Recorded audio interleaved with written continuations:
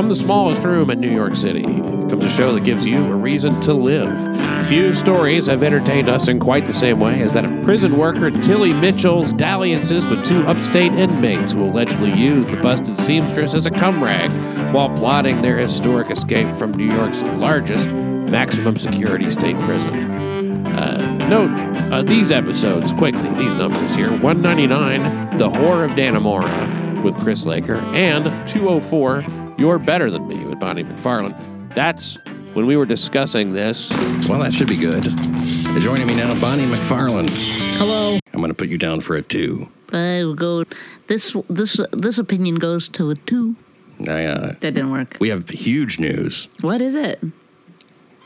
Richard Matt, one of the jailbreakers, one of the escapees from upstate, shot down, taken down in a hail of bullets upstate. Why? I know. Look, I'm hoping no one I know hears this, but I want them to get away. Why? I know. Do we all feel that way and no one's saying it? Well, it's because it's the Shaw Skank redemption. And also then I was, reading about how they were in these, the cabins and why weren't they more careful?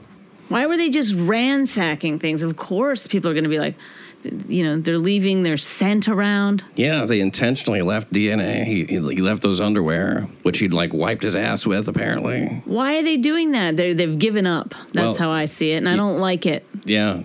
I'm going to start. You want me to start rooting for the opposite side, fella? Fine. Now we're for the cops. Looks like it's swinging. But Matt's also, dead. I always have my suspicions when it was like the guy didn't shoot, but the rifle was lying pretty close to his body. Oh, he had the gun in his hands. Did he? We don't know. Oh, I see. We don't know. All we know is that the gun was lying pretty close to his body. What you're saying is they're trying to avoid any protests. They're out in the woods. They're like, yeah. Why didn't he shoot him in the leg? They don't want to hear from the Matt Lives Matter people, right? Matt Lives Matter. Yeah. Yes. Con lives matter. There you go. That's Murderers' better. lives matter. It's not that so much as that if he got shot in the leg or something, we could hear his side of the story. Now, when we just have the lady that he was sort of an erotic thriller. You mean? Yeah, because these guys, I think why everybody's rooting for them is because the escape they staged was so unlikely. They had to crawl through a sewer pipe in order to escape. And not only that... That's not the part that was hardest, though. The part that was hardest was having to sleep with that lady. Oh, that's who I was talking about. When you said the sewer. That was the sewer pipe. She's actually known in the prison as the sewer pipe. Yeah. So, she's a tailor seamstress supervisor tailor person. I don't know what her point was there. To tempt these men, apparently. I mean, who wouldn't be tempted by her? Right. A woman of her beauty, a woman of her ease. Maybe, you know what, we're being so shallow. She might be really funny, really good at sucking dick and stuff. And also... She had the pussy of a 14-year-old. A lot of people don't realize that. Not everybody knows just how much this woman didn't stink. I think they had done it 100 times, according to one of the... 4 times a week. Yeah. But you know what? And Lyle Mitchell, that's her husband, also works in the prison. And that's 100 times he didn't have to fuck her. Okay. Right. So... That's why you're welcome. You want to say to him, but he was actually on NBC News saying, "Hey, I still believe her." You watch a video. He's talking to Matt Lauer. Why does this happen? Where they do that? Do they have to? Do their lawyers urge them to side with their lovers? Well, no. They just go. He went to talk to her, and she goes, "Look, here's the thing. I didn't. He tried to kiss me, and I didn't let him, and stuff like that." And then he's like, "Okay." And, you have years invested with somebody, and you want to believe it. You want it, yeah. You would think though he would be looking for an out, and he finally had one. He stole her from another man. Oh God! Yeah. We're missing something on this gal. She is better 1 than hour we in think. A room with her, you will be a changed human being. You're not going to believe this, but best I ever had. And not just because I was serving a life sentence with no parole. I mean, right. Well, speaking of the best you ever had. Way back when, but there's still more interesting shit. Located in bleak Dannemora. This is New York, Dannemora, New York. Population 4,898. Clinton Correctional Facility is sometimes referred to as Little Siberia because of the bitter cold and isolation of the area. Clinton is the third oldest prison in New York. Dannemora was founded in 1838. The prison opened just 7 years later. Prisoners were originally used to work local mines, which tells you something about how much it sucks to work in a mine. It was dished out as punishment by a 19th century prison. It was the home also of a mental hospital used to house inmates who'd gone insane from being in prison. And then in 1887, the 60-foot concrete walls were added. These still stand today. Joining me now, news whore, Mandy Stadtmiller, unwipeablebook.com. Hello. Hi. Shoot. I was hoping I could go into a seamless Tilly. Come on, Lyle. Yeah, we're talking about Dannemora on the heels of the TV version of one of the things that we talked about at such great length on the show, which was it was a great story. I mean, when you look at it, it's, Tilly is Joyce Mitchell. She lives up in Dannemora, and she's from 3 generations of this shit, you know. It's a very, kind of an unhospitable place. Not a lot going on. There's 1,000 officers alone working at the prison. So that's the major industry, obviously, of the town. That's kind of like what the town is centered around, a fucking prison. And hey, you know what? There's been some notable inmates. Would you like to hear some? Yeah. Okay. Italian-American beat poet Gregory Corso occupied a space in the inner circle of the beat generation along with Jack Kerouac, Allen Ginsberg, and William S. Burroughs. He served 3 years for stealing a suit, Corso did. Have you ever heard of him? I've never heard of him, Gregory Corso. I don't think he's as notable as they're saying he's notable. I'm not up on my beats. Jesse Friedman, known as the subject of the 2003 Oscar-nominated documentary Capturing the Friedmans. Oh, right. Pleaded guilty, to sodomy and sexual abuse charges related to child molestation in the 1980s. Man, if there's one thing that you would not false confess to, I would think it would be that. But who knows? He false confessed to that? What? Well, I mean, that was the whole thrust of the whole documentary, I think. I never watched it. Well, these kids were just kind of like saying all this crazy shit. But then again, man, you see, I haven't seen the documentary. We should watch it. We should. I don't have a lot of patience for documentaries. Well, I don't like the ones that spool it out like it's a mystery, you know what I mean? Like, just give me the fucking headlines. Techniques, yeah. Gangster, Lucky Luciano. He served 10 years of a 30 to 50-year sentence before being deported to Italy. Joel Rifkin. Now, we should know about Joel Rifkin. I know that name. A.K.A. Joel the Ripper. He's serving 203 years for murdering 17 women. Also, Maxim Gelman is there. Oh, really? He is serving a 200-year sentence. I believe 275 total, if I'm not mistaken. Was Maxim there when Matt and Sweat were there? The 2 prisoners who broke out? Yeah. Oh, wow. I wonder if they were friends. Yeah, he would have been. He would have been there. I think he's by himself 23 hours a day. I think he's one of those guys. Also, let's see here. One of the 1981 Brinks armored car robbers with the Black Liberation Army. He's there. Vincent Johnson, a.k.a. the Brooklyn Strangler, killed 5 women in 1999 and 2000. How about this guy, Russell Tyrone Jones? Ring a bell? No. How about Old Dirty Bastard? Served 17 months for possession of a controlled substance. Oh, wow. That's his real name, Russell Tyrone Jones. Oh, old DB. Yeah. Tupac Shakur served 9 months on a sexual abuse conviction from February to October 1995 before being released on appeal. I didn't know he served for sexual abuse. Well, he did. But then again, he was released on appeal, so I guess maybe it all goes away. Bobby Shmurda, the rapper who made the 2014 hit Hot, I don't know what this word is, serving his sentence for gang-related activity since 2016. So he's still there. Bobby Shmurda. Crazy. John Taylor, sentenced to death for shooting 7 employees of a Wendy's in Queens. That's the big Wendy's shoot. I don't remember that at all. Yeah. You know who did remember this? Helene Witt. In fact, I think that he went to her school. Really? I think that he did. Oh, my gosh. Because she was a teacher, at the time. Renato Sebra, who is one of my very, very favorites, serving 25 years to life for the 2011 murder of Carlos Castro. We also covered that on New York City Crime Report way back when. It was one of our first year of reporting, and Renato Sebra It was really more story than we could get our mind around at the time, I think. Yeah, he was the boy toy of Carlos Castro. He was like a journalist, and they were from overseas. Like, I don't know, I forget where it was.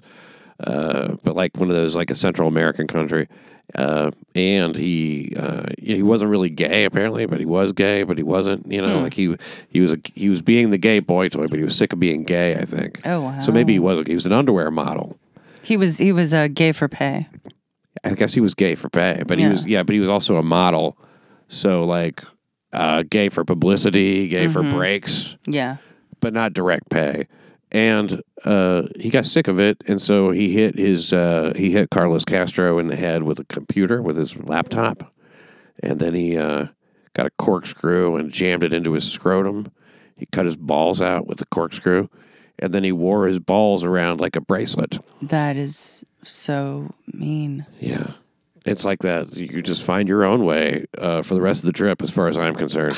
I'll see you on the flight. He did. I guess I can see how, like, when you have a rosary bracelet, you kind of nervously touch the beads of it to calm yourself down. Is there such a thing as a rosary bracelet? I thought it was just a rosary, like, necklace, usually, like a beads. Yeah, you're right. A rosary. So it would be similar to a rosary. You just count the balls on your wrist. Yeah. You're not on top of this tonight. Well, I think it's because you're laying reclined and like all relaxed and shit. No, I'm just trying not to cough. So that's like my primary objective is not coughing. Okay. Yeah. Well, you can cough when you need to. All you gotta do is just turn your head and cough. Okay. Here, let me grab you right here. Okay. Okay. And now I'll know. Now, of course, there are many others who've been prisoners there. Then there's Paul Guidel, murderer. He's not noted for the infamy of his crime, but for the length of his sentence. At the age of 17, Guidel worked as a bellhop at the Iroquois Hotel on 44th Street in Manhattan. This is going way back, by the way, where he suffocated a rich old bastard with a chloroform rag, and he only made off with a few dollars. Sentenced to 20 years, which he served at Sing Sing. Now, Sing Sing, by the way, a lot more famous than Clinton Correctional. You've heard of Sing Sing your whole life, right? Yeah. Where is Sing Sing located? Sing Sing is about 20 miles up north of New York City. It's very near here. Oh, wow.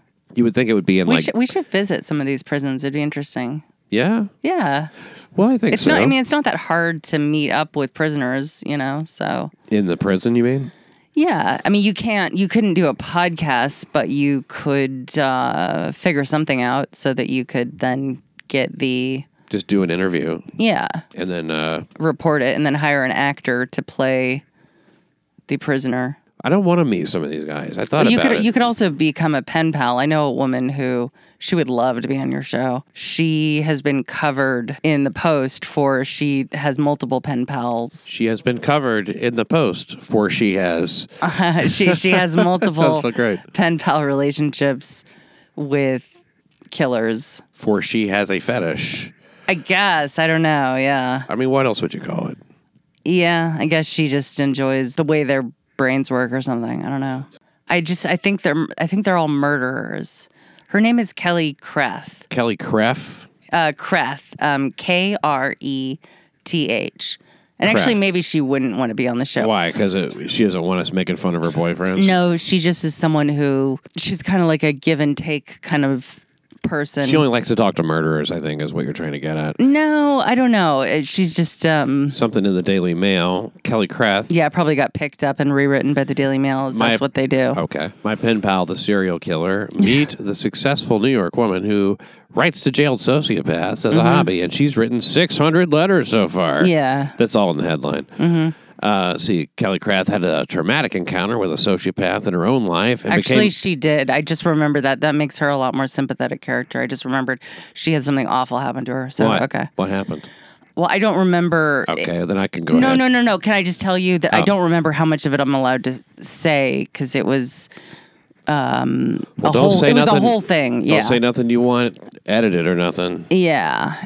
So you got nothing. Yeah, I don't remember how much of it she did publicly and not, but she did.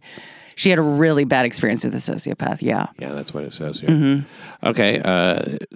let's see, 6 years and 600 prison letters later, Kreth says a sociopath is a person who wants to feel like the smartest person in the room. It took her 600 letters to write that. They do it for the thrill, Kreth said, adding that she does not condone any of the perpetrator's crimes. Well, that would be something if she did. Like, I can see why they murder. They just do it because they're smart, and you're stupid. Kreth says she wants to write to alleged murderer Robert Durst. Why do people kill? She's a Manhattan real estate publicist. Oh, yes. Okay. So she's not the ugliest woman in the world. Oh, no, she's very, very cute. Yeah, she's adorable. Yeah. Oh, yeah, she's clearly like very pretty in case she's... Oh, no. I mean, I mean that empirically. I think she's very pretty. Me too. Google her with Gawker, and you'll see she wrote some really crazy sex columns for the New York Observer about how she wanted to have her, brown penetrated, and she wanted to She said it like that. It was crazy. Why does she talk like Jeffrey Ross? Yeah, it was. I'm not judging. It was just like it was very jarring. She's someone who I don't even know if I've met her in person. I've quoted her in stories multiple times over the years, and hard to say if you've met her in person. Yeah, there's so many people that I just You like ships passing in the night. Yeah. Breaking. Girl kisses girl. Mm-hmm. The standard of self-incriminating oversharing necessary to make a splash in the New York media world has risen so much in this post-Julia Allison world. So what's an aspiring fame ball to do? Literally whore herself out for a good story. Well, former New York press sex columnist and tit-obsessive Kelly Kreth recently went to a swingers club to remind us all that she looks good naked, enjoys girl-on-girl action, and is available for freelance work. Anything to get your name out there, proof of Kreth's commitment to becoming a media celebrity after the jump. Narrative arc of Kelly Kreth's look up breasts. The anal sex But this thing. is all very, critical. Well, that's just what Gawker does. They're just cruel. Well, I've had enough of this. Thank you for mentioning that. I don't know if Kelly Kreth is going to be falling all over herself to be on the show. I'd love to have her. She sounds like a really interesting lady. She is a really interesting... And she's written to a lot of killers. I just want to explain the thing I said about I didn't really finish the thought about the... I guess finish that thought. About why I thought she might not do it, about the push-pull thing. Push-pull. Is that sometimes people are more... it's like everything is a little bit art of war with them, and... If you expect one thing, then they purposefully kind of do the opposite.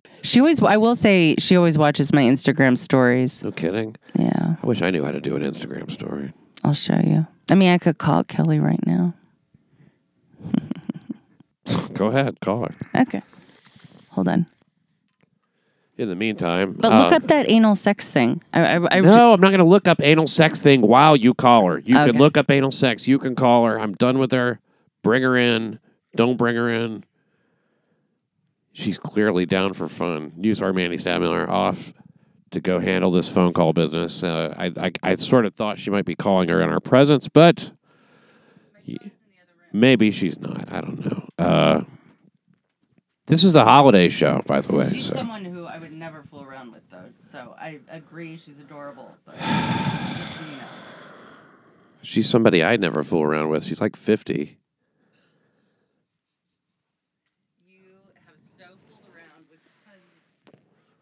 I can't hear you when you talk if you're not using the mic. You have fooled around with tons of 50-something women. Oh, I can't call her. It's fucking 11:30 at night. Oh. I didn't realize that. Well, wake up and smell the fucking coffee. Okay, I will. This has become very boring podcasting. I know. I'm sorry. Now, don't take us down any dumb rabbit holes unless they're good. I'm not going to. Okay. Remember I was talking about Paul Giedel. Now, I said he suffocated a rich old bastard. He was sentenced to 20 years, which he served at Sing Sing. Sing Sing's a lot more famous than Clinton Correctional. Sing Sing was where Julian and Ethel... Oh, my God.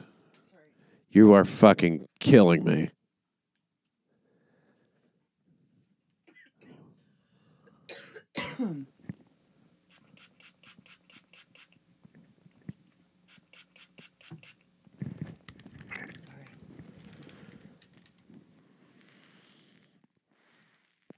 You heard of the Rosenbergs? The Rosenbergs, yeah, very famous. Julian and Ethel Rosenberg each had a seat there at Old Sparky. You know what Old Sparky is, right? No. That's the electric chair. Oh. Yeah, see, electric chairs in many states were known as Old Sparky. Interesting. But in Tennessee, New Jersey, and a few other states, the chair was known as Old Smoky. So no matter how, or I don't know why that broke down on state lines, but the internet says so. In 1953, after the Rosenbergs had gone through 22 appeals, Supreme Court ended its term by refusing to grant a stay of execution. But then, in a wild turn, 2 days later, what are you doing? Nothing. I put it down. I want to know what you were doing. Just tell me. I was putting Kelly Kreth in Google News. Man, this is going to take so much editing. Then in a wild turn, 2 days later, Justice William Douglas, citing a technical trial error, granted the stay on his own. Can you imagine that? Mm-mm. Douglas called for the case to go back to district court. I can't imagine the balls on that guy to do that. Yeah. You know what I mean? That's crazy. Because he's one Supreme Court justice going like, okay, here's the deal. Forget it. Forget everything we decided. Mm-hmm. I'm going to stay it. And he did. And so he's tried to send it back to district court. So that night, Chief Justice Fred Vinson called a special session of the remaining justices to respond to this unexpected and unagreed upon stay issued by their colleague, whom they had not invited to this particular session. On Friday morning, they set it aside. In composing the decision, Chief Justice Vinson wrote, "We, the court, finding no particular satisfaction in the mission and forced solely through the actions of our esteemed colleague, at this time and date somberly and soberly declare the finality of the following statements, to wit, fuck William Douglas. And number 2, the execution will go on as planned." Wow. So with that, the Rosenbergs were set to die. So 5,000 demonstrators gathered in Union Square to piss and moan about the guilty couple's fate. Oh, my God. And thousands more gathered at the White House. 400 were arrested in violent protest outside the American Embassy in Paris, where President Eisenhower had been vilified. There was even a poster depicting him grinning with tiny electric chairs for teeth. That's a poster that I need. Dwight Eisenhower was, in fact, the Rosenbergs' last hope for a reprieve, and that morning, President Eisenhower had refused a plea for executive clemency. He said, by immeasurably increasing the chances of atomic war, the Rosenbergs may have condemned to death tens of millions of innocent people all over the world. Wow. And Judge Irving Kaufman had voiced similar sentiments when he sentenced them to death for conspiracy to commit espionage, 1951. He said that thousands of Americans were dead in Korea because of them. Millions more innocent people may pay the price of your treason, he snapped. Wow. En route to prison, Ethel Rosenberg sang an aria from Madame Butterfly. Her husband sang the Battle Hymn of the Republic. And I'm sorry if you feel otherwise, but no innocent man sings the Battle Hymn of the Republic on the way to prison after being convicted and sentenced to death. The man's very life is a political statement. Mm-hmm. You know what I mean? That's a dead giveaway. You are guilty. Yeah. His wife, what like would I have said, been like an innocent song to... a theme from Green Acres or something? Really, just like anything that wasn't notable. Mm-hmm. Yeah. Like, fuck off, dude. You did it. And he did. Mm-hmm. But his wife sang, like I said, from Madame Butterfly. I get less of a read on that. I don't immediately sense the irony of it. Same song. They were headed to Sing Sing, so I guess it makes sense they were singing. The 19th of June, their execution was scheduled for 11 p.m., right? Yeah. And then their lawyer had protested against the execution taking place during the Jewish Sabbath. So the time was moved up 3 hours to 8 p.m. Hilarious. And it also meant they'd have to skip their last meal. Wouldn't you be... I'd be so fucking furious. You have drastically shortened my life. Yeah. Relative to... And no chicken. And I had big plans. Final meal? I got some ideas. Can I tell you what my final meal would be? They've pretty much gotten rid of that. What? They have? Yeah, you don't see it as much now. Why? Because you would poop it out or something? No, because people got ridiculous. Oh. And they just like, I don't know why they didn't just go, no, that's ridiculous. We're not going to do that. Right. Yeah, it should just be like whatever you can get on Uber Eats. Well, there's some people would order all this shit and then not touch it and just be like, not hungry. Or they'd have one bite and just be like, that's all I want. Yeah, like lobster and... Yeah. But then on the other hand, you kind of go, oh, yeah, you wasted $75 worth of food on this, this guy's death. No. Yeah. So like, whatever. What would your last meal be? It would be nachos. Nachos, huh? Yeah.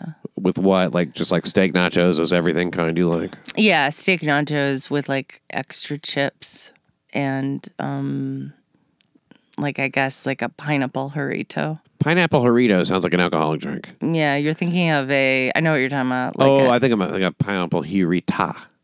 Now, I like for my final meal, it's gonna be baby back ribs. Oh, can I change mine? Side of spaghetti. I want beer battered onion rings. Oh yeah, that's good. Steak fries. Mm-hmm. And side of mashed potatoes. I'm changing mine to yours. And I would like a salad with Russian dressing. I don't like Russian with onions on it. And I would like, garlic bread with cheese. What kind of drink? And I would also like, I'm still on the food. Let's see, what else do I really love for my final meal? Like sushi? Okay. Crab rolls? I'll just go ahead. So Julius was the first, by the way, to enter the death chamber, and he was dead in 3 minutes. An attendants quickly mopped down the chair with an ammonia solution that masked the stench of burned flesh. Ethel went harder. After the standard 3 jolts, she still breathed. The executioner had to give her 2 more, so she was a little bit longer lasting. Wow. Beginning in 1931, Sing Sing was, they had an inmate football team. How about that? The Sing Sing Black Sheep. Ha! And one guy... It's kind of cool. Now, they had a coach, from the New York Giants. He sponsored him, and he brought him equipment, and he coached them the first year. His name was Tim Mara. Wow. Provided the uniforms and all that shit. He tutored them on the fundamentals, and the team was known as the Black Sheep. They were also sometimes called the Zebras. All games were home games. Played at Laws Stadium, which is named for the warden. In 1935... the starting quarterback and 2 other starters escaped the morning before a game. Holy crap. Man, they really did not want to play. That's why you can't give privileges like that, because it leads to escape. I wonder if it does. I think so, because you get more comfortable and lax, Yeah.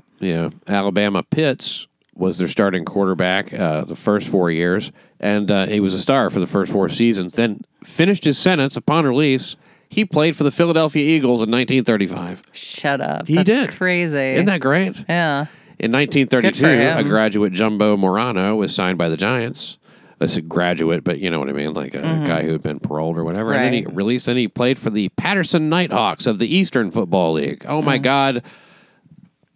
The 1933 Patterson Nighthawks of the Eastern Football League. They were an amazing... Jumbo Morano leading it up. In 1934, State Commissioner of Corrections kind of said no more advertising of activities at the prison because a new rule banned ticket sales then. In 1936, no revenue would be allowed. They basically shut that shit down. No more football. It was a short-lived thing. Sing Sing also made a contribution to the English language in the form of a phrase, up the river. You ever hear that? Yeah. So if you're, hey, we're being sent up the river. That originated in reference to prisoners being sentenced in New York City to be sent up the Hudson River, 20 miles north, to serve their time there in Sing Sing. Prison's no place a lot of us want to be, but it used to be kind of worse. By the way, have you ever wondered how prisons were born? Yeah, how were they born? Well, when a mommy and a daddy prison love each other very much. Stop. In 1824, the New York legislature gave former Army captain and warden of Auburn Prison, a guy named Elam Linz, a task of constructing a new, more modern prison. So he chose a location on Mount Pleasant, near a small village in Westchester named Sing Sing. And Sing Sing was named from the Native American words sink, sink, which translates to, this is great, stone upon stone. Poetic, right? Yeah. When it opened in 1826, it was considered a model prison because it turned a profit for the state. And he ran the prison, Linz, using the Auburn system, which he'd perfected at Auburn Prison. The system imposed total silence on the inmates. The silence was enforced the only way that you can possibly enforce silence, which is whippings, beatings, and other harsh corporal punishments. Linz had taken over at Auburn in 1821. That's when prison life got a little more austere in Auburn. He believed strongly in the disciplinary power of the lash. Even minor infractions could incur a flogging. Floggings were very severe at times, and in 1939, an inmate died from neglect and overflogging. Oh, man. Overflogged. I can't stand it when my inmate comes out and it's overflogged. Have you read my book, Unfloggable? After a petition was filed with the Auburn Theological Seminary, the state passed a law stating that 6 blows to the naked back with the 6-tailed whip was the maximum that could be assigned for any one offense. Wow. Imagine what an awesome reform from the perspective of the inmates that must have been. Oh, yeah. Especially for the ones who could actually count to 6. Were you ever spanked? I forget. I was flogged. My naked back was flogged by a whip. No. I mean, I wasn't whipped like this. Yeah. We had switches down. Switches. where I'm Ouch. from. You know what a switch is? It's like a tree thing. It's a small limb. A small limb. Baby limb that still has a lot of flexibility in it, you know. Ouch. Yeah, you don't want those ones that are dried up that'll break. It has to have like some bend, you know, like some youth. Wow. And it's like a little whip, like a little riding crop. Ouch. And see what they used to do, and everybody from where I'm from, Tennessee or Georgia or South Carolina or wherever I'm from, they know you get sent out to cut your own switch. Really? Yes, they want you to cut your own switch. Oh my God. Which is really I didn't know that. kind of dumb. You know what I mean? Because you're going to come back with some bullshit. Right. Well, Yeah. how about this? They're Yeah. gonna go, what the? No. Yeah. And then if you do that a couple of times, it's pretty much eventually they forget what they were mad at you for. Oh, that's so smart. Oh my God, we did stuff like that all the time. We Brilliant. bullshit our parents, like, go cut us a switch, and we would just be gone the rest of the day. Right. Looking for the right switch. Yeah. Yeah, we looked everywhere, and you would not believe. I guess a lot of kids have been naughty. The subpar switch collection. The switches, the bushes are pig bare. Yeah. And so we just went up to Hardee's. This system was really austere, Mandy. The men wore striped uniforms. That's where we got that. They walked in lockstep. This was pioneered by this guy, lockstep. He invented lockstep. They would move their legs at the same time, all facing the same direction. They would lock arms, actually. So their arms were locked. They were standing that close together, and they weren't allowed to look at guards or other prisoners. That was considered a revolutionary development for moving prisoners around inside the prison. So inmates worked in small groups during the day, making a variety of shit, and at night they were all sent to solitary confinement. Absolute silence observed at all times. What? It's like a monastery. Yeah. It must have been very effective. You could almost charge people for like a getaway. Eat, pray, love. Yeah, like a spiritual retreat, you know? That's kind of what it without all the floggings. Yeah. People are not paying for floggings. No. The silence was intended to take away the inmate's sense of self. Which made them more obedient to the warden's wishes, because I'm sure anyone with that much power, backed by that much cruelty, you just have a tendency to want to keep that man happy. Yeah. Well, I wondered what he would think of the prisons now. Even at that time, not everyone loved this shit. Yeah. Elam Linz was the first principal keeper at Auburn Prison, and as early as 1821, when Linz had taken over as warden, protesters gathered there to riot, outraged by Linz's heavy-handed methods of discipline. They were already protesting the prison. 1821. What a progressive bunch, huh? Yeah. Okay, well, here's how it's explained. 1821. 1821. This is when this guy's just starting out as a warden. Yeah. And he still went on for a number of years. After making it, as I thought, a fair experiment of the dungeon, and finding it fail me altogether, I began to use the rod. And when a prisoner would laugh at the dungeon, I could make him perfectly obedient with a few stripes of a cowskin whip, and I promised that he should not have as much more as should be requisite. Even his own staff objected to his brutal methods. In the spring of 1821, keepers refused to flog a prisoner. Keepers were fired, and a blacksmith named Jonathan Thompson carried out the flogging. It was a promotion for him, maybe. Mm-hmm. Well, when he left the prison, he was tarred and feathered by a crowd. That's described this way in The History of Auburn by Henry Hall. As Thompson passed through the prison gate, he was seized by a furious crowd of laborers, tarred from head to foot, and borne through the streets astride a rail.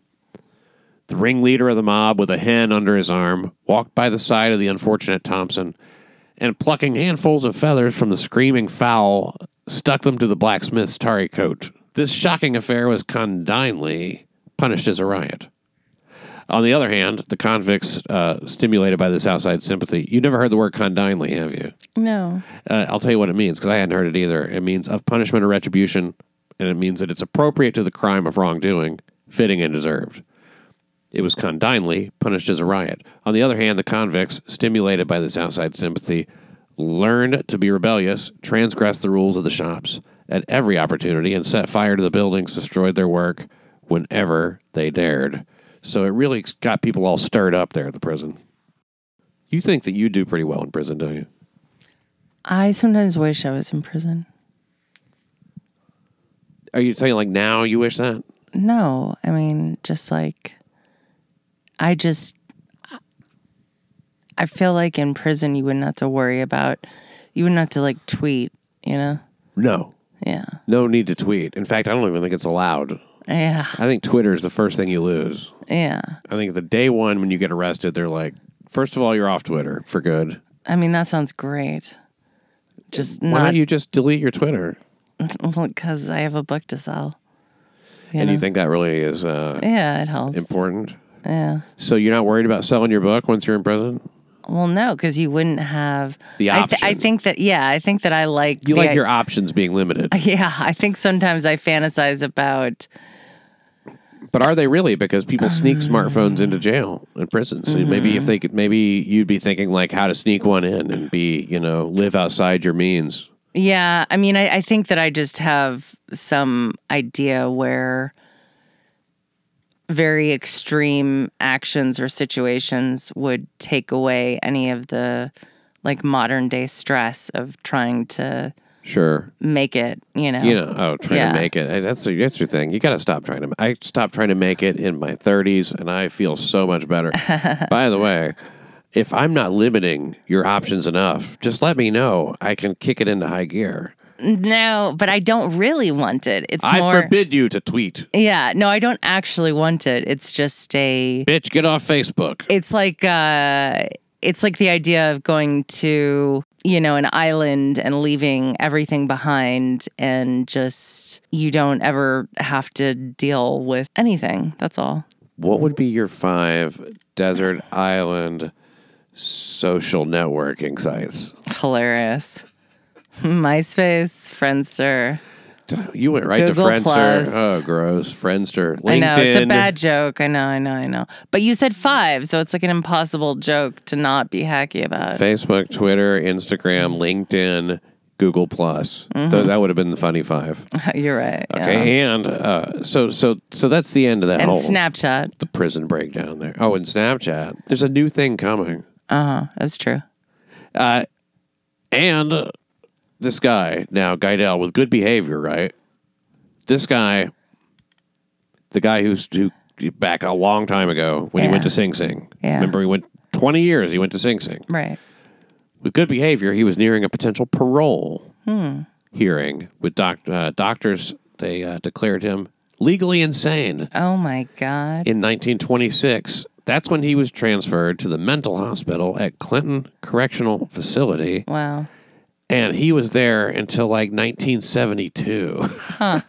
Jesus. Hold on. I don't know if I'm giving you the right years here.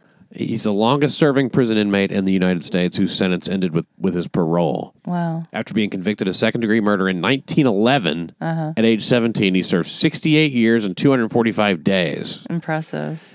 Impressive. Why so? All he had to do was not die. Yeah, well, just any world record. Cool. Any lengthy prison sentence is pretty impressive. Yeah. I wonder if your friend, bullshit, what's her name, ever wrote this guy. Probably not. He began his sentence at Sing Sing, shortened due to good behavior, and then he was nearly ready for the hearing. They found him to be legally insane. Moved to Dannemora State Hospital for the criminally insane. That was Clinton Correctional, but that was the mental health part. He was confined there until 1972. That's bullshit. He is crazy, mentally insane from 1926 to 1972. I think that was some of that big money for the guy he killed. I mean, the guy was a pretty wealthy guy. Well, I mean, I guess I don't understand what would be the alternative. He had to be somewhere. What do you think? It was only a 20-year sentence. Oh. Okay. 20 years. And then after that, once you're insane, they can keep you as long as they want. Okay. Until they say you're fucking sane. Right. So in 72, he was then moved to the Fishkill Correctional Facility, and he lived in a unit designed for elderly inmates. It was more like a dorm. Yeah. And as his tenure in prison went by, he developed a rapport with prison officials who sometimes took him out to a baseball game. Yeah. Or other outing. Can you imagine? That's fun. And then he was granted parole August 1974. 80 years old, he didn't want to leave. He lived in prison 63 years, his entire adult life. He had no family. He believed he would not make it on the outside. He stayed in prison for almost 6 more years by choice. And then finally, like, dude, you gotta go. That's insane. And he left Fishkill, having served the longest prison sentence in U.S. history. No publicity, please, he said with a smile to reporters. As he was leaving the facility, he's believed to have lived out the remainder of his days in Beacon, Dutchess County Nursing Home. Died at 93. So, interesting guy, huh?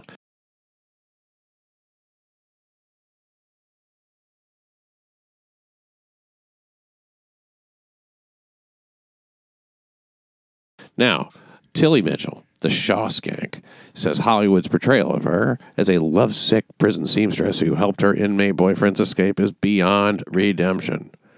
Now, we've been watching this Escape from Dannemora. Yeah. It says in the 2 45-minute jailhouse interviews last week, which she gave, she's really angry about this. She denied she ever had consensual sex with the convicted killers. And that's a big difference from what we're seeing on the screen. Well, Because in this, I because don't she's having think it was fair. How is that? terrible. Terrible. Okay. Just talk about it. You Okay. have a lot of thoughts about this. I know. Don't resort to voices. Okay. You are being very relaxed and sex potty on this fucking show. I am? Yes. Oh, I don't want to be that. Oh, I'm not trying to be relaxed and sex potty. Sorry. Okay. Okay. Let me just hold on. Okay, I just Get your shit turned the together. sex pot off. All right. Okay, well, so here are my thoughts about Tilly Mitchell. I think that she is a woman who has lied so long to herself that she actually believes the things that she's saying.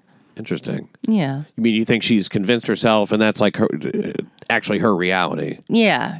I think that she believes that because something wasn't fair, that she's able to kind of change the reality of events and can stand by it. That someone whose grasp on the truth is very tenuous, and that has served her well as a survival skill. Yeah. Throughout her mildly sociopathic lifetime. Yeah, but I think mild, don't you? I mean, I don't think that. It's as mild as it needs to be, or but it's very. I mean, the two of us were talking about her treatment of Lyle is just skin crawling because this guy who wants nothing more than to just please his wife and make her be kind to him. I mean, it is the typical sadist, masochist kind of union. I don't know. I mean, the guy doesn't seem like he's a masochist to me. I think he is, yeah. He seems like a guy who just cannot really quite put it together. Like, why is she mean to me right now? Right. She'll be nice to me later. Mm-hmm. Maybe he is a masochist. I don't know. But I would say worse than her treatment of him is the show's treatment of him, the Hollywood treatment of him. Ben Stiller, director of the show, his treatment of him. Man, they really have Lyle as a fucking just cuck. Tard, just a total, like a real dum-dum. Yeah. I mean, he's literally slack-jawed and drooling pretty much through most of it. Yeah. He looks like Joel Rifkin, by the way.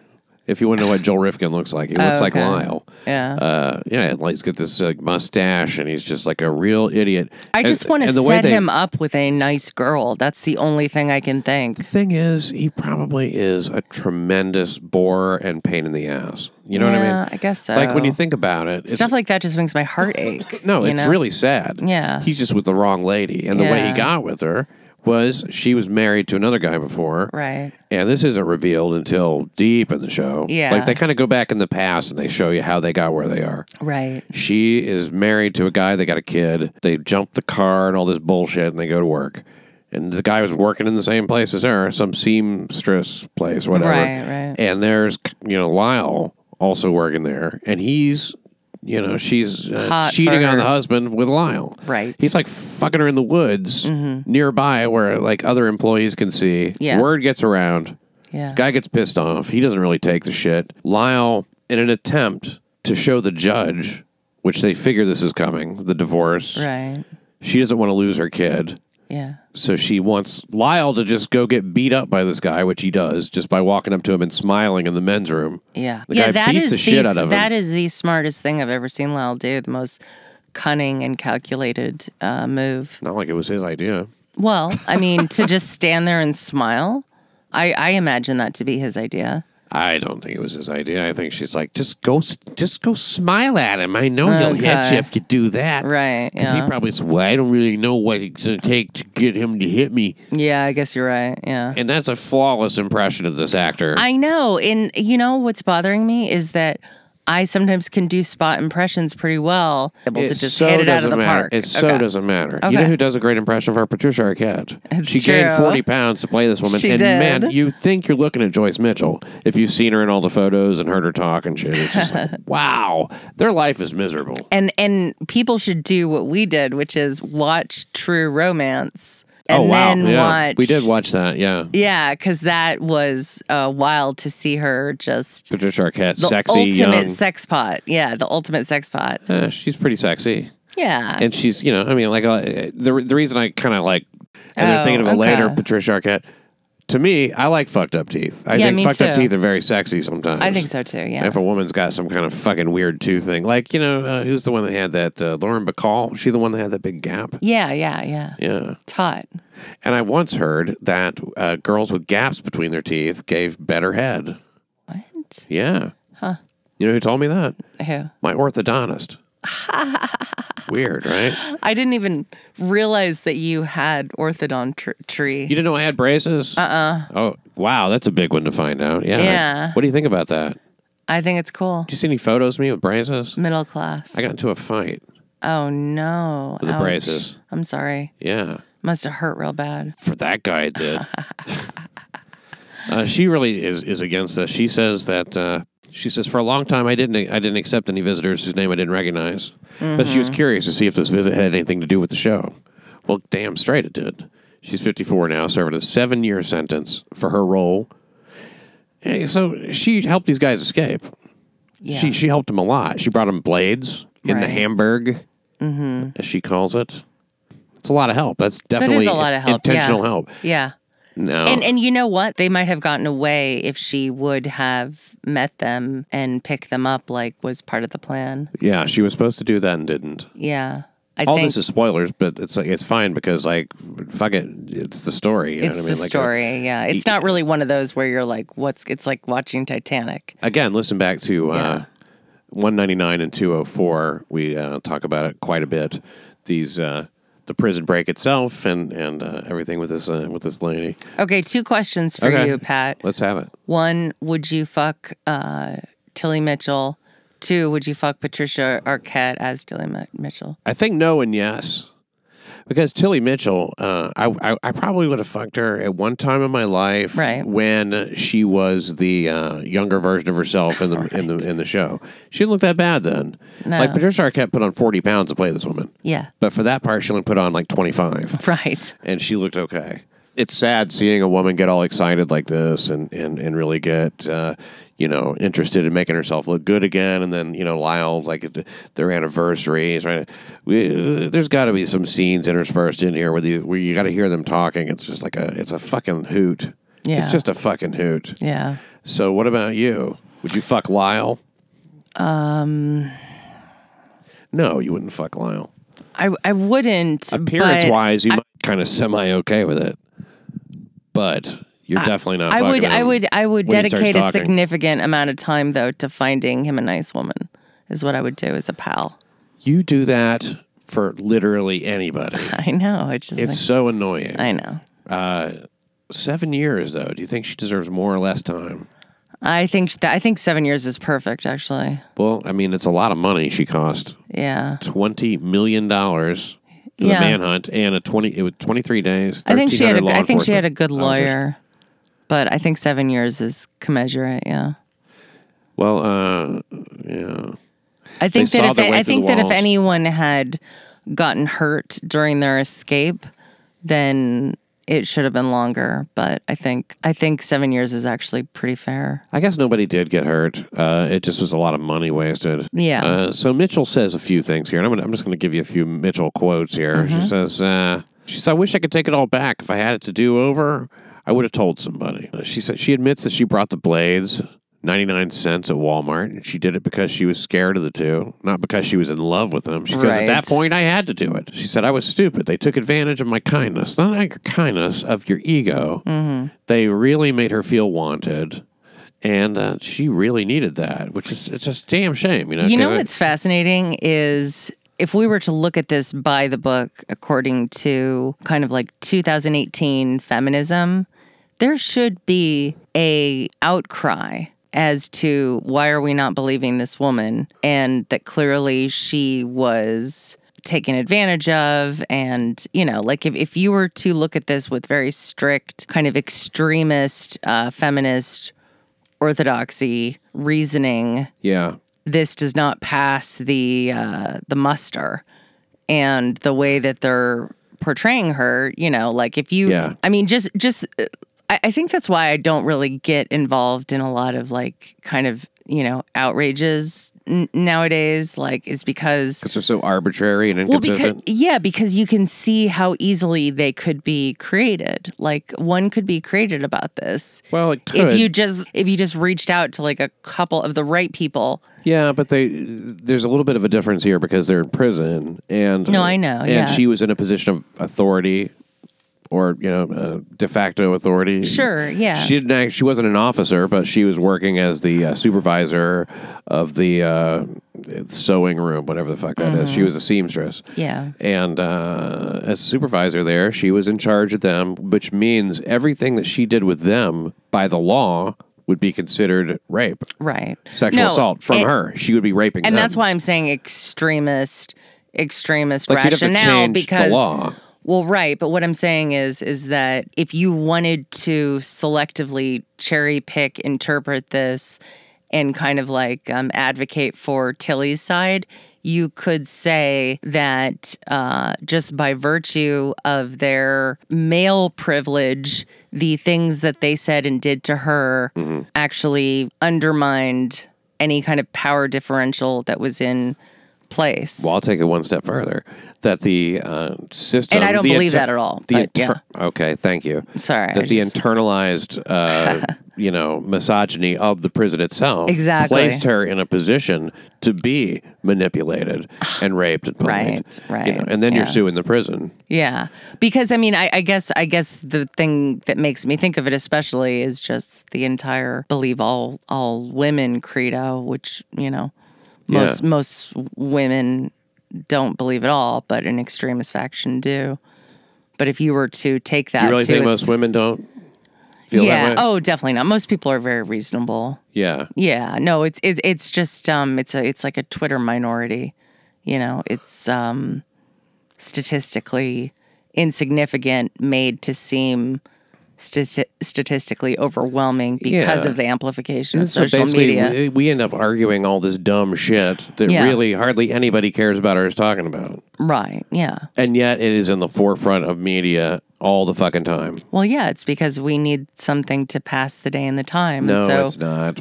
Absolutely it is. I'm not saying for us, I'm saying that the media manufactures outrages and controversies. It always has. Well, they pick that. But they don't have to pick that. It's just an easy one because women are easy to sell papers to. They're easier to sell clicks. They're easier to sell on that idea that this is something that matters. I mean, like they've been screaming about that shit for years before guys are like finally, what? Yeah. What are you fucking talking about? Like a lady in the back seat who's just been yammering on, and finally you just go, what is the fucking deal back there? What? Right? Shut up. And then you turn the radio back up, and then you're like, fuck, seriously? Okay. All right. Okay. All right. And then eventually you've got the car stopped and you're fully turned around listening to her going, no. And then it becomes a whole thing. And now we're on Twitter talking about it. You know what I mean? It's just ridiculous. She also says she's depicted by Patricia Arquette. And she, by the way, who became, according to the Post, a near clone of the folksy, stringy-haired mother of one.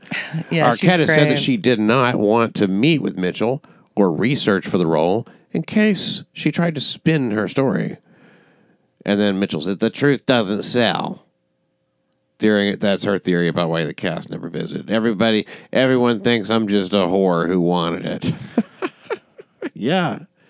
It should have been called The Whore Who Wanted It. So many more people would. I think that actually is one of the biggest flaws of the series is the naming of it. Escape from Dannemora. I had no idea what it was about. I kept seeing this ad for it, and I thought it was something about like gay prison sex or something. And then I finally just was like, all right, I guess I'll check this shit out. Uh-huh. And then I was like, oh my God, it's the story that Pal was obsessed with. It's about straight prison sex. Yeah. But you're right. The Whore Who Wanted It would be the title. That would be great.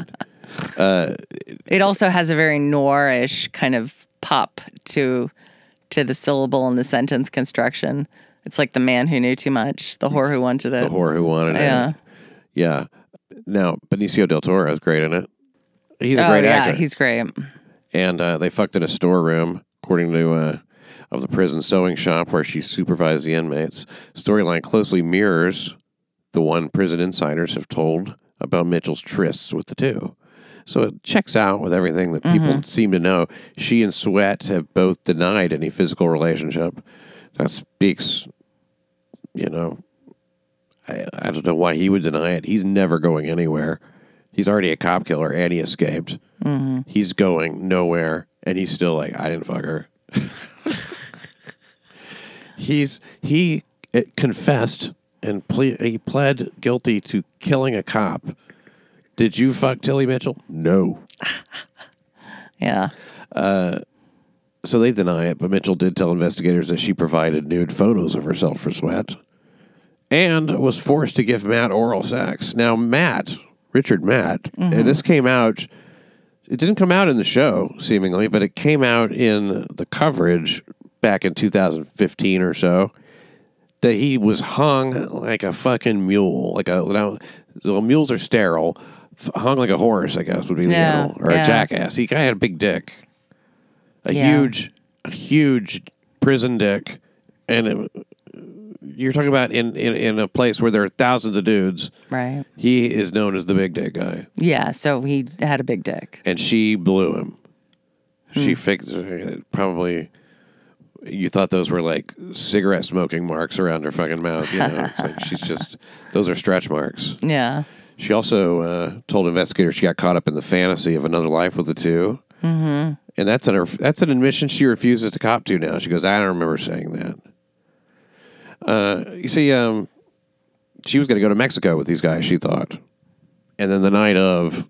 Her loyalty to Lyle kicked in, it seems like. She had a panic attack or thought she was having a heart attack at a Chinese restaurant just before she could put the knockout drops into his Sprite. Right. I think that she was also like, if he's just drinking Sprite, then he's going to know I drugged his drink. Right. If he has a couple of drinks and he gets a little woozy, well, I don't know, that booze hit me really hard. But like, he can't be like, that Sprite made me drunk. That was weird. I'd like to see Lyle walking around being Lyle and see if this actor with all his like squinching up and like looking around and spastic facial expressions, if that's how he really acts. Yeah. Or if this is just something that he cooked up. I think it's... Because when you look at Lyle, photos of him, no, he doesn't look like, a genius, but he doesn't look like as stupid as this guy. As pathetic a character, yeah. And I think that obviously, you're trying to, you're fucking chewing up the scenery, reaching for the stars or whatever. Yeah. Trying to get the most out of a performance. But Jesus, it's like slapstick. The guy is just, he's comedically retarded. Yeah. It's worth a watch just to see Lyle. Yeah. And it's partially, one of the writers is a past News Whore guest and a past Crime Report guest, which is Jerry Stahl, who wrote Permanent Midnight. Yes, that's right. Which was a book that Ben Stiller produced into a movie. Jerry Stahl was a guest on the show, and so we discussed baseball.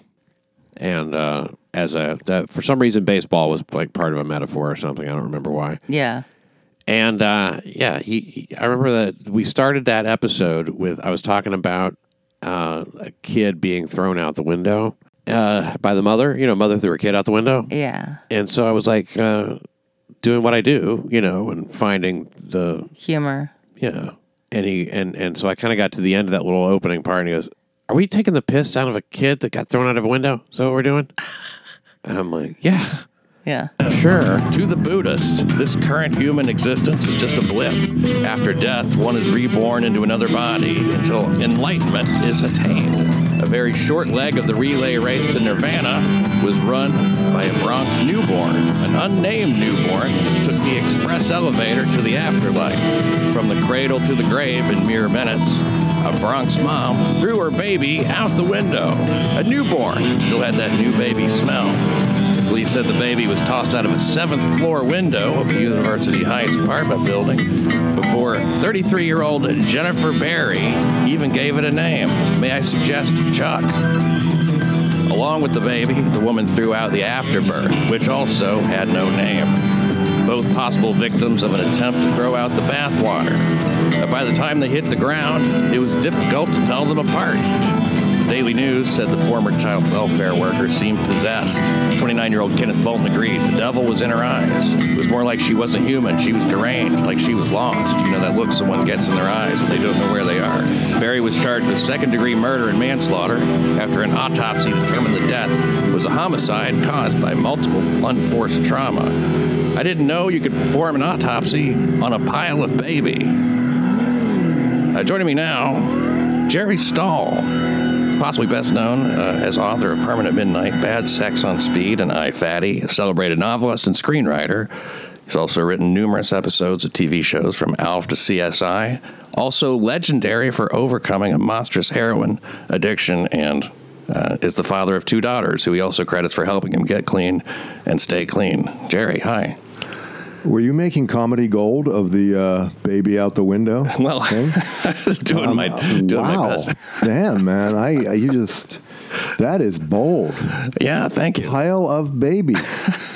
Jesus, well, man. From 7th floors, you'd think that there would be an impact on the body. I get it. Yeah. I was just impressed that you were kind of, making carnival of that situation. The thing is that people get... And why not, really? Why not? I don't think the baby minds, and, the mother's the one who tossed it, so... If people would stop throwing their kids out of windows, I'll stop talking about it. Yeah. By the way, Tilly's upset about a couple of things. Like Matt had a daughter. She goes, "If it wasn't for me, her dad would still be alive." Holy shit! She says crying is a daily activity for her. Lives a lonely life. Yeah. I cry every day because I'm in here alone without my family. No prisoners to fuck. And I put them through all of this. I bet she has found a way to fuck someone. That is a very sexual creature, that Tilly. Yeah. Yeah. Well, she needs that validation. Now, I love when I'm reading, and especially when I'm talking to you about it, because you have so much experience in the press. You were you spent 7 years at the Post and many years writing for a number of other publications and newspapers. The verb they use, it says, "I put them through all this." She blubbered. Yeah. But that really... Well, that's a tabloid... that's like a tabloid choice you would never see in the Times or somewhere else, yeah. Right. Yeah. But you're able to be as cartoonish as you want. Cartoonish. Yeah, wouldn't you call it... I would say that's you're right. Cartoonish descriptor. But it's also fairly... I railed to you, Well, it's not taking her seriously. Yeah. It's not taking her too seriously. It's rather laughing sort of at her, isn't it? She blubbered that. Yeah. I cry every day because I'm here alone without my family. She blubbered. It's also why we can't have nice things in tabloids in terms of writing, because decisions like that are made, because that completely takes away the integrity of the writing, You really think so? Yeah, I think that Stephen King would red pen the shit out of blubbered. I don't know if Stephen King is like going to be the go-to on this one, but I'm just saying a fine writer of some sort. Yeah, well, I think he has a whole thing in the book on writing about how you should just only use said, so and so said, and you should never use, said sarcastically or said with a twinkle in his eye. Like, let the power of the words and the story kind of tell itself. I can see the point of that. It's because you want to make sure that you choose dialogue right that is strong enough. Yeah. And you're going to make stronger word choices in your dialogue. But that's fiction writing, and this is news writing, and you don't get to make up the quotes. Right. So in that situation... Well, I guess I just mean... Situation. I guess I just mean for when people are trying to do the highest form of... Right, but I mean, it's not really... Yeah. I see that as an exercise. It just that's something that happened a lot at the Post would be if... Do you guys have a special, like, thesaurus? That's like a tabloid thesaurus. It's like cried, blubbered, no, squalled. I've seen squalled. That's funny. No. What about? There should be though. Wouldn't that be cool? But that's the difference between like a news story and say a feature story where you can have a little bit more writerly writing. She said her granddaughter is 4 years old, and I've only seen her once in 3 years. You know why? Because your the kid's parents, which would be your children, they don't really want the daughter to be around. Oh, absolutely. The biggest whore in Dannemora. Mm-hmm. And she'll be known for that forever. She might as well pack up, move the fuck out. They should have called it Escape from Dannemora. Yeah, it rhymes. Mm. It says Mitchell rarely leaves her cell and claims that she's never been to the prison yard because she fears she'll be framed for any funny business. The state hates me. What are they going to frame her for? Any funny business? She really thinks they're out to get her because she helped a couple of guys escape. Yeah. It's some of this shit you brought on yourself. You know what I mean? What I see here is a chick who just doesn't take any responsibility. Yeah. She's a classic personality disorder, which is like she's the opposite of the neurotic that thinks that they're causing all the world's problems. She thinks that all of her problems are caused by the world. Like classic personality disorder. And she thinks whenever I meet someone who I notice they're always explaining how things were done to them, it's like I am so careful of that person. That's a dangerous individual. Especially if it's like stuff that's happening to them, like where there's no one else involved. Yeah. You know, like I drank at the bar for a little while, and then I get popped for a DUI. Well, okay, it's a wild ass story, and she's so ugly. She's not that ugly. She just looks like an old bitch. No, she is a busted old hag, and the thing is,